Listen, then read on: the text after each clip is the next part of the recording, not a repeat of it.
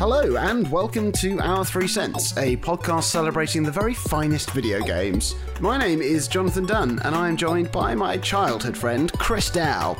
Bloody legend. And my adulthood friend Minty Booth. Me. And we're discussing our all-time top 100 video games. This week we have our number 55s. But before we do that, it is time to see whether or not Minty can claw back another point in the quiz. I hope so. The score is 22-20 in favour of Christopher Dow. So let's see. In what year was the Atari 2600 released? 1984. 82. The correct answer is 1977. Whoa! So I believe the point is going to have to go to Chris for getting it closest. Although it's still a huge margin of error there in your favour. I thought 70s at first, and I thought, no, it wasn't that old, but I guess it is. Late 70s, Jesus. You don't think of video games being from the 1970s, do you? So there we have it. It's 23-20 to Chris. Yes, it is. 3-point lead again, Minty. To be fair, you've got 54 goes to put it back. So this could actually be the turning point in what's going to be a 74-23 victory. Could be. So what have we been playing this week? Chris, what have you been playing? I've played a few games, but a couple I was going to mention. I played an eShop game called Suicide Guy that is, I guess, probably named in pretty poor taste, but it's actually a pretty decent first-person puzzle game, and it's developed, bizarrely, by the same one-man team behind Minty's favourite game, Woodletree Adventures. Oh, really? That I did not realise until on the title screen there's a little character from Woodletree in the corner, and when I looked it up, it is the same bloke. Was it fucking awful as well? And it's pretty good. It's surprisingly decent. Oh. The basic premise is that your character has fallen asleep and you've got to wake yourself up in a series of like mini surreal dreams, kind of Inception style, and in each one you do that by killing yourself in some creative way. Oh. So it could be that you get crushed or zapped or eaten, depending on what the scenario is. But each stage kind of has you either manipulating objects, kind of like point and click style, or doing some basic platforming, or in some cases some really simple combat before reaching the sort of payoff at the end. And it is still pretty ropey. Like you can definitely tell there is lineage from Woodletree. But I quite liked the central conceit, and I played through it all. Like, it was enjoyable enough to get through the 4 or 5 hours it took. And for a few quid on most digital storefronts, like I think it's on the PlayStation, it's on the eShop, like I said, it's on Steam. I think it's worth a play. And I've also been playing, to no one's surprise, Tetris 99. Of course you have. And I mention that only at the moment because I've just hit the 100-hour mark on my Switch profile now. Blimey. Which, considering, a game lasts between maybe 3 and 5 minutes, I feel is quite an achievement. But it's become the thing now that I play pretty much every morning as part of my just getting up routine. Nice. That I get up, I get dressed, and while I'm eating my breakfast, I do a round or two of Tetris. And it's firstly to earn tokens, because there's kind of daily challenges now which go towards unlockables and things that might, they might have more of them in a future patch because I've got them all at the moment. But secondly, it's just a nice way to sort of centre myself for the day ahead. Yeah. And like I mentioned it in the mental health episode, that Tetris is a way of, I've always used to just order my thoughts a bit. And I find it's a nice way to start the day. And because it's pitched just those little small chunks, it's never going to run on too long. So it's a way of just saying, well, here's something to do quickly while you're kind of getting your brain together, and then off you go and do your day. And I really love it. It's easily my favourite game of the year, I think, Tetris 99. Wow. Fair play. Minty, what have you been playing? This week I completed Pokemon Shield. Well, I finished the story in the post-game at least. I don't know if this is a controversial opinion or not, but I think the Dynamax Pokemon are fantastic. And they are so good because they give a sense of there being boss fights in Pokemon now, which is just... I didn't know we needed it. No. But it was great. It's not just, you've got to beat the strongest trainer now. No, you have to beat the Pokemon who is now so big. It's great. I love it. I am now completing my Pokedex so that I can get the shiny charm. Oh, yeah. And then you're going to go shiny hunting to get a shiny Drapion? A shiny Drapion, a shiny Barbaracle. Oh, of course. Just shiny whatevers. Yeah. Pokemon has also totally dominated my last chunk of playing time, and I finished the main game, I finished the post game, I'm well on my way to completing my Pokedex. I just need the last few Shield exclusives, which I believe I'm going to nab off you, Minty, at some point. Yeah, let's do it when we finish this episode. Why not? I have been absolutely blown away by this game continually. I totally agree with what Minty said about Dynamax Pokemon. The big boys. It gives the most amazing sense of scale to Pokemon battles, and especially when you're doing the gym leaders and the endgame Pokemon League competitions. It feels like a real event, and I really did not expect to be so enamoured with them, but my goodness, so much fun. Yeah. So much fun. What Gigantamax Pokemon do you have? I have Pikachu, Meowth, Butterfree, Charizard. I have Centiskorch. I have Corviknight. I have Sandaconda. I have Grimmsnarl. I have Copperajah. That's a lot. Can you get big boy versions of all of them? Or is it limited to some of them? Every Pokemon can be big, but some are big and different. Yeah. Oh, so I'm so confused. So Dynamax is big boys, Gigantamax is bigger boys. No, it's just some specific versions of specific Pokemon take on a different form when Dynamaxing. So you catch a Meowth in the wild and you Dynamax it, and it's just big. But you can get a special Gigantamax Meowth, which when you Dynamax it, it becomes very long. Yeah, very long. I want to have a whole team of long Pokemon. The entire sort of end sequence of the game, of the story, is, in my opinion, without a doubt, the best that there's been in the Pokemon series. I mean, the story, the culmination of the story, the way that the final fights go down, the way that sort of intersects with the Pokemon League, it was incredible. It was utterly thrilling. I loved it. Absolutely loved it. I reckon I'll still spend several more hours in the wild area looking for Gigantamax Pokemon, especially as they're kind of being released slowly over the course of time. Gigantamax Snorlax has just become available. He has a tree on his belly. He does. That he does. Because he is so large. It's that big. Yeah. He has become terrain. I'd like to present a few awards for Pokemon Sword and Shield. My favourite new Pokemon is Dragapult. Absolutely fantastic. It's a ghost dragon type. It's got a very cool tail, as in its physical tail. It doesn't just have a good backstory. Great tail. It's great. It's a dragon's tail that's semi-translucent because it's a ghost, and then it fires its unevolved form in two little rockets from its head. Yes. Brilliant. Absolutely great. My favourite Gigantamax form Pokemon is Grimmsnarl. It is just so cool. It looks like it would absolutely beat the shit out of a Mewtwo. My favourite Galarian form Pokemon, I have decided to give that award to Corsola, mainly because its Galarian evolution, Cursula, is genuinely chilling and quite poignant. Actually, quite poignant. Yes. My favourite new name for a Pokemon is Roly-Coly. I think is absolutely brilliant. Yeah, that's pretty cool. My MVP award goes to Boltund. I got a Yamper in a very early surprise trade, early doors, so he grew extra fast, and he was level 100 as I went into the final endgame stuff, and he had electric move, he had a ground move, a psychic move, and a dark move, and he was my Swiss Army Pokemon. Excellent dog, good boy. Or she. Have you played any more of Pokemon, Chris? I've played a little bit. I've spent a lot of time just wandering about the first wild area, just kind of getting a feel for that obviously being the biggest change, I guess, in terms of how the game is structured. And I do like it, but there's still something about Pokemon that hasn't quite gripped me like I know it does for you two. So I'm not writing it off, but it might take me a bit of time to kind of have it sink its teeth into me enough to make me want to really go for it. Well, I hope that it does. Yeah, I would really like it to, because you always talk so passionately about it, and the fact that you have like a proper connection to these individual Pokemon to the point where you're giving them awards. Oh yeah, is really nice. And it's been a while since I found like a game or a franchise that I really get behind, and I would like to recapture some of that because it was such a big part of our childhood. Yeah, that I've always felt like I've kind of missed out a bit for not having that run through as I've grown, but we'll see. Like it's on the shelf, it is there, I do have it, and hopefully I can give it a bit more time, maybe over Christmas. Shall we move on to the rankings? Yes, we should. Starting this week, we have My Game. Yeah. So, if we were going to make a list of games that would definitely appear on more than one of our lists, several obvious ones, you've got your Zeldas, your Marios, you churrox. But I don't think any betting person would have put money on this game appearing on more than one list. Yet, here we are.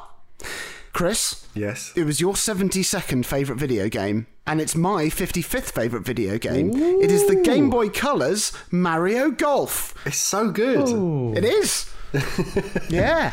I had a heck of a smile on my face when it appeared on your list. I was like, I'm so glad that it's getting the love that I certainly feel it deserves. And as you so precisely put it, Chris, any game is made better for the inclusion of Mario. Yeah. And this particularly applies to sports games, and especially golfing games. We've actually had a surprising amount of golf games feature on the podcast already. That's true, yeah. This probably will be the highest up golf game to feature on any of our lists. I mean, I don't know. Speaking for myself, definitely it is. Chris has already done a great job of giving an overview of the game. But in case you don't want to trawl back through 25 previous episodes to listen to that summary, here it is again. A really solid golf game sim with some RPG-like elements in it, featuring a whole smattering of characters from your favourite local Mushroom Kingdom. Nintendo injected a huge amount of personality to what has always been quite a dry subgenre, and this is especially evident on the smaller handheld games, where they can't fall back on big colourful sprites with quirkily animated gurning massive faces. It was a paraphrase, I'll be honest. But as Chris said way back when, the core mechanics of video game golf were pretty much nailed, like straight out of the gate with the first golf game on the NES. Aim where you want your ball to go, allow compensation for the wind, press your designated action button to whiz up the power bar, stop it where you want, press it again when it returns to your starting field to determine how accurate your shot is. If you stop it off-centre, you'll either slice it or hook it according to your inaccuracy. And this formula, totally unchanged here, and it still works just as perfectly as it ever did. However, this formula, and indeed the game itself, was augmented via brilliantly implemented RPG elements. And this came courtesy of the developers Camelot, who were previously responsible for just absolutely stonkingly good JRPGs such as the Shining series, Golden Sun, so they know very much how to hit their R spots, their P spots, and most certainly their G spots quite thoroughly.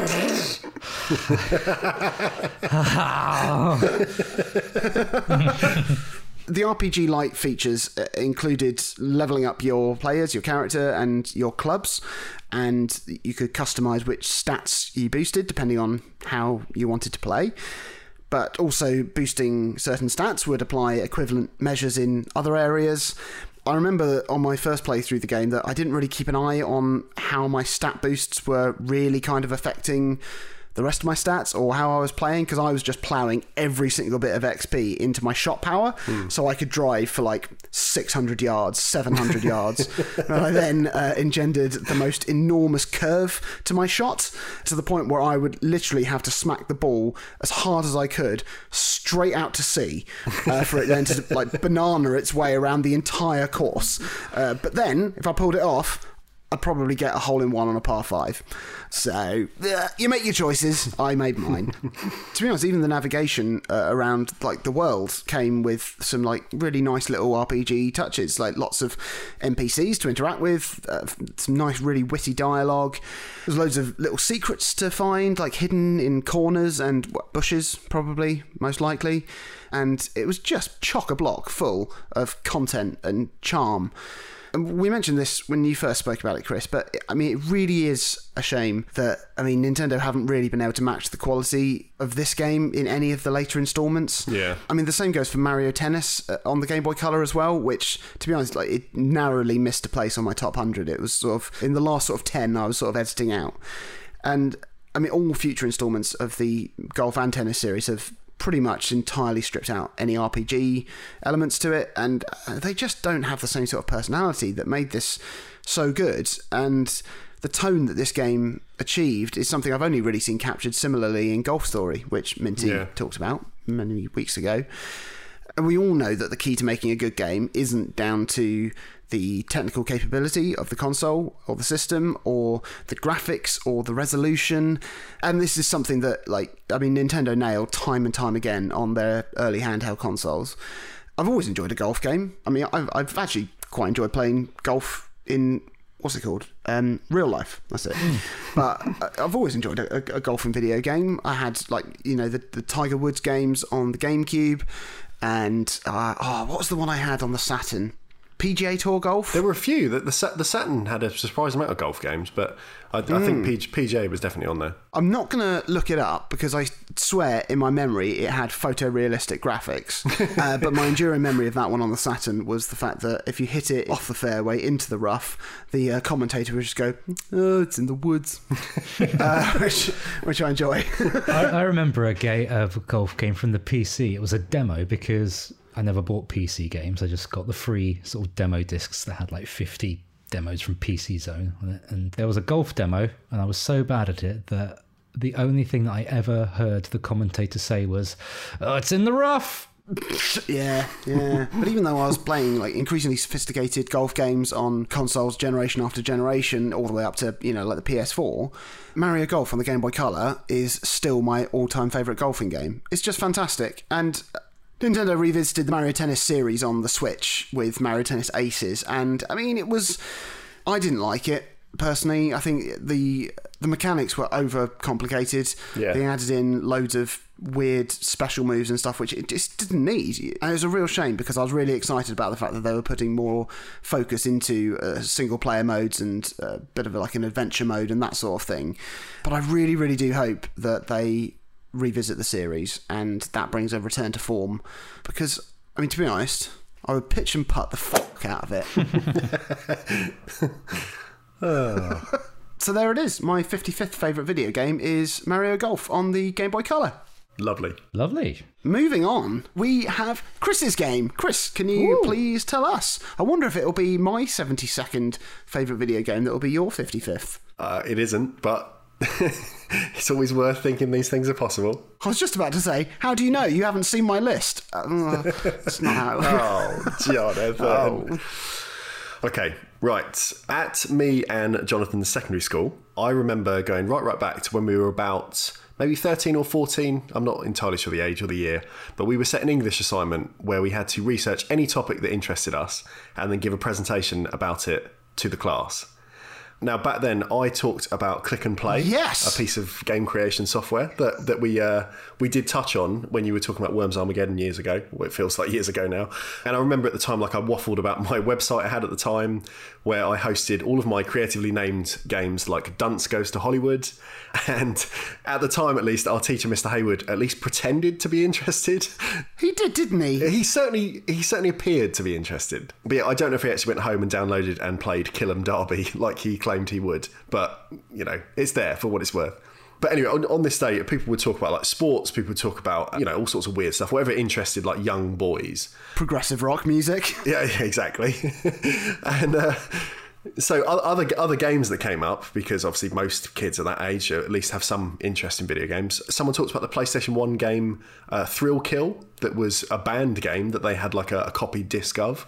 And someone else mentioned what would become my 55th favourite video game, Metal Gear Solid. Ah. Now, back then, Alistair Weller, if you're listening, hello, he definitely isn't, but he may one day. Ali. He produced a presentation that included not only like a kind of written script for himself, so he knew exactly what he was going to say, but he produced like a timed and indented VHS of gameplay footage that he'd sort of recorded from the first couple hours of playing the game, and then he delivered his script alongside the video with like robotic precision.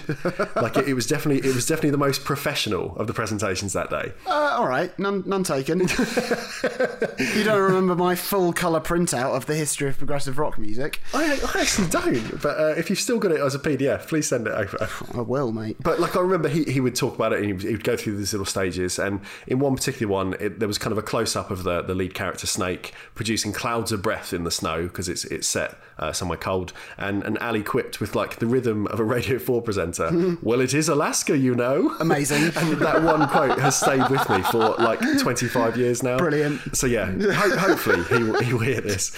But anyway, like I didn't own a PlayStation 1 at the time. That was still when I had my Sega Saturn, and that was my console of choice. And it wasn't until the release of Metal Gear Solid 2 on the PlayStation 2 that I went back and played through the early release. So this was like a good few years later. And even though graphics had moved on, I think Metal Gear Solid remains a really arresting, layered, grand sort of filmic experience that really would go on to set the standard template for AAA action games from about that point onwards. Yeah. It's a really like important release, I think, for better or worse, as to what games have done and are still doing at this point now. And I mean, up until the release of Metal Gear Solid at that time, games would sometimes riff on films and genres of film, but they were seldom framed in such a way where this kind of love of cinema was as front and centre as it was in MGS. And I mean, there are cutscenes in the game that run on for longer than the gameplay sections that follow. There's kind of 15-minute asides where two characters will converse with full voice acting alongside just like static portraits over the kind of codec comms unit. Oh, yeah. And from that, there's kind of like big dumps of in-game lore and real-world history and comic asides. Like, it's very clear that it is a game that is directed as opposed to a game that is just produced, if that makes sense. It does make sense. It's got kind of outrageous characters in the vein of 80s action films that have silly code names and sort of accompanying mannerisms and tells like Sniper Wolf or Revolver Ocelot. They've all got like real character to them. There are like filmic extreme camera angles when you crouch in cover or enter a new scene. Each area is built using like limited color palettes, which almost mimics like film grading that was obviously super popular for films around that time, like The Matrix a couple of years later and stuff like that. Like that would have a very heavy set colour palette. There's a full orchestral soundtrack. I mean, I could go on with all this stuff, but it's clear that the game's director, Hideo Kojima, and I mean, even within that, how often since then are we that aware of a game's director? Yeah. He kind of saw the potential of the PlayStation as a CD-ROM console and just went to town making a game that really blurred the lines between the active experience of a video game and the more sedentary experience of a film. And that became, like I said, like the sort of textbook template for years on, where people would start making these games where it's like, well, it's like an action film, isn't it? And they were trying to replicate a lot of what made these films good, whether or not that worked in the context of a game. The plot itself is a big tangle of terrorism and counter-terrorism and military intervention and espionage and blah, blah, blah. I mean, I haven't sat down and played this game since 2001, which is when I played it back then. And even now, in attempting to sort of refamiliarise myself with its story, I was presented with a synopsis that was over 7,000 words. Amazing. Like the first result on Google was that long. And I'll be totally honest, I didn't bother reading that. I just thought like the memory I've got in my head is good enough. But I think it's largely in service to Metal Gear and many of sort of Kojima's other games that I don't think it even mattered that I've got like a hazy memory of the story, because it's so much more about the experience of playing the game. And that's what I mean about it moving away from just being like mimicking film, but using some of the sort of codes and conventions of film to make something in a different genre, well, a different medium, sorry. I mean, it's a stealth game, so you're sneaking around, you're luring and distracting enemies, you're hiding in shadows. Then when you alert a guard, it's sort of more a game of chase, almost like Pac-Man, because so much of the game is viewed from like a top-down perspective almost, that there's definitely like a connection to that kind of arcade classic. And then when you do get caught, it sort of transitions just to an all-out action game where you're chucking enemies over your head in close quarters combat or using limited ammunition to sort of take out threats and then hiding under a lorry or a cardboard box or whatever to try and stave off the scare of the enemy guards. But beyond any of the main mechanics, it's a game just about moments that you remember. And it's things like realising that at the start of the game, your character has cigarettes in their inventory that just sits there for hours, it seems, until you realise you can use them to expose a laser grid later in the game. Yeah, it's always very clever. Or you can use them as a makeshift way of steadying your aim when you're using the sniper rifle, because it's meant to lower your heart rate and chill you out kind of thing. It's little things like there's a character that mentions you need to get a codec frequency from the back of the box, and you assume they're talking about something in-game, but it literally means the back of the PlayStation 1 box. That took me hours probably to actually realise at that stage, because I wasn't sat on the internet checking game FAQs like I would do these days. It's things like there's a boss that you beat by changing your controller to the second port on the console to stop him being able to read your mind and predict your movement. It's all these really small things that just stand out as being particularly different to how games were being sold and played at the time, right up to the point that it's got an opening credits and splash screen that plays out like the movies it's kind of paying homage to. It's just a very clever piece of media, I think, and I really like it for it being a considered singular vision, and it's something that Hideo Kojima would do again and again in his other games as he worked his way up through Konami and now as an independent developer now. And although I haven't played many of the games after the second MGS, I've always held the original in really high regard because, like I mentioned, for better or worse, it went on to provide the framework for so much of what would follow. Yeah. And I think it's a game that everyone should play for that reason. Like, it holds up very, very well, despite the fact that we're talking about 32-bit console graphics. it represents a coming together of two mediums in a way that I don't think we'd seen previously, and was seldom bettered really in the ensuing years, because like I said, people would lean too far into making a game just feel like a film and would forget the sort of unique ability that games are about playing and interactivity at the same time. Red Dead Redemption 2. Exactly. It's a good example. and I think Metal Gear Solid excels because for all of that filmic influence, it knew exactly when was the time to say, okay, you as the player, you're going to sit down and listen to this dialogue, you're going to watch this cutscene, you're going to absorb it as if you're watching a film. But then it knew exactly when to say to the player, just go and fuck around. Like, this is almost like a sandbox that you're just messing about in this area. And I think to play it now, even in 2019, as we approach 2020, the end of this decade, it's still a really brilliant, surprising, subversive experience, even if I have literally no idea what the storyline was. So yeah, Metal Gear Solid, it's a great game, and I'm sure I would enjoy later entries in the series as well. I just never found the time to pick them up as I was growing older at the time. My enduring memory of that Metal Gear Solid game, I never had a PlayStation either, for I rightly chose the Saturn as my platform of choice too. Well done, us. I mean, genuinely though, actually, I'm very glad I did. I saw my friend playing it, and he was showing me the bit with Psycho Mantis, yeah, and how he's like reading your mind, and he's just like reading the data on like your memory card. Say, oh yeah, you seem like the sort of secret agent that enjoys playing Crash Bandicoot or whatever. And you're like, what? No way, how could he know this? And then he gets you to like put your controller on the floor, and he makes it move with the rumble and stuff, and that was incredibly gimmicky looking back, but very fun. Yeah, I did get Metal Gear Solid: The Twin Snakes, the remake of the first Metal Gear Solid game on the GameCube. Yeah, because that was made by Silicon Knights. Silicon Knights, yeah, they did that after they did Eternal Darkness. And after playing Eternal Darkness and kind of having a really good, fully fledged sort of 3D action adventure game, I found Twin Snakes just too stilted in terms of how it was, how you played it, that I just didn't get on with it. But as with a lot of Hideo Kojima games, I was saying this to my friend the other day about Death Stranding, just the increasing cinematic content of those games is absurd. Like, there's something like 70 hours of like video in like Metal Gear Solid 5, and it's like, I'm not going to play that.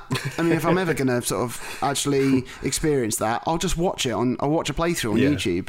So goodness knows if I'll ever get around to playing one of them myself. But yeah, thank you for that. That's all right.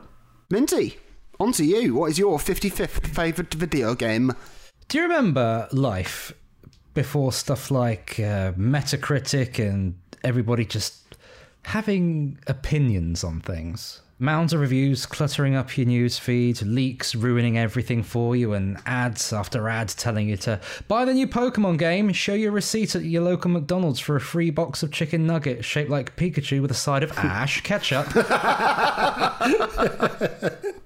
While it's good to have like a raft of information to help inform your purchases, I do feel like there is a little bit too much of it sometimes, and it can keep you from really being excited for a new game, maybe, depending on like just how much you decide to zone out and read after every related link, after every article that you decide to absentmindedly click on for a whole afternoon.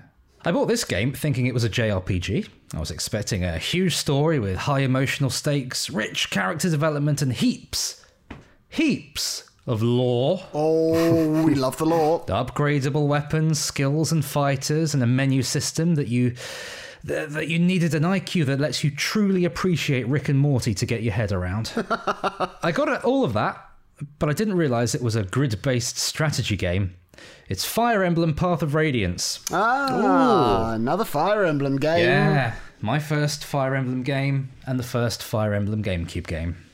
In this one, you're not a royal child, as you are in so many Fire Emblem games.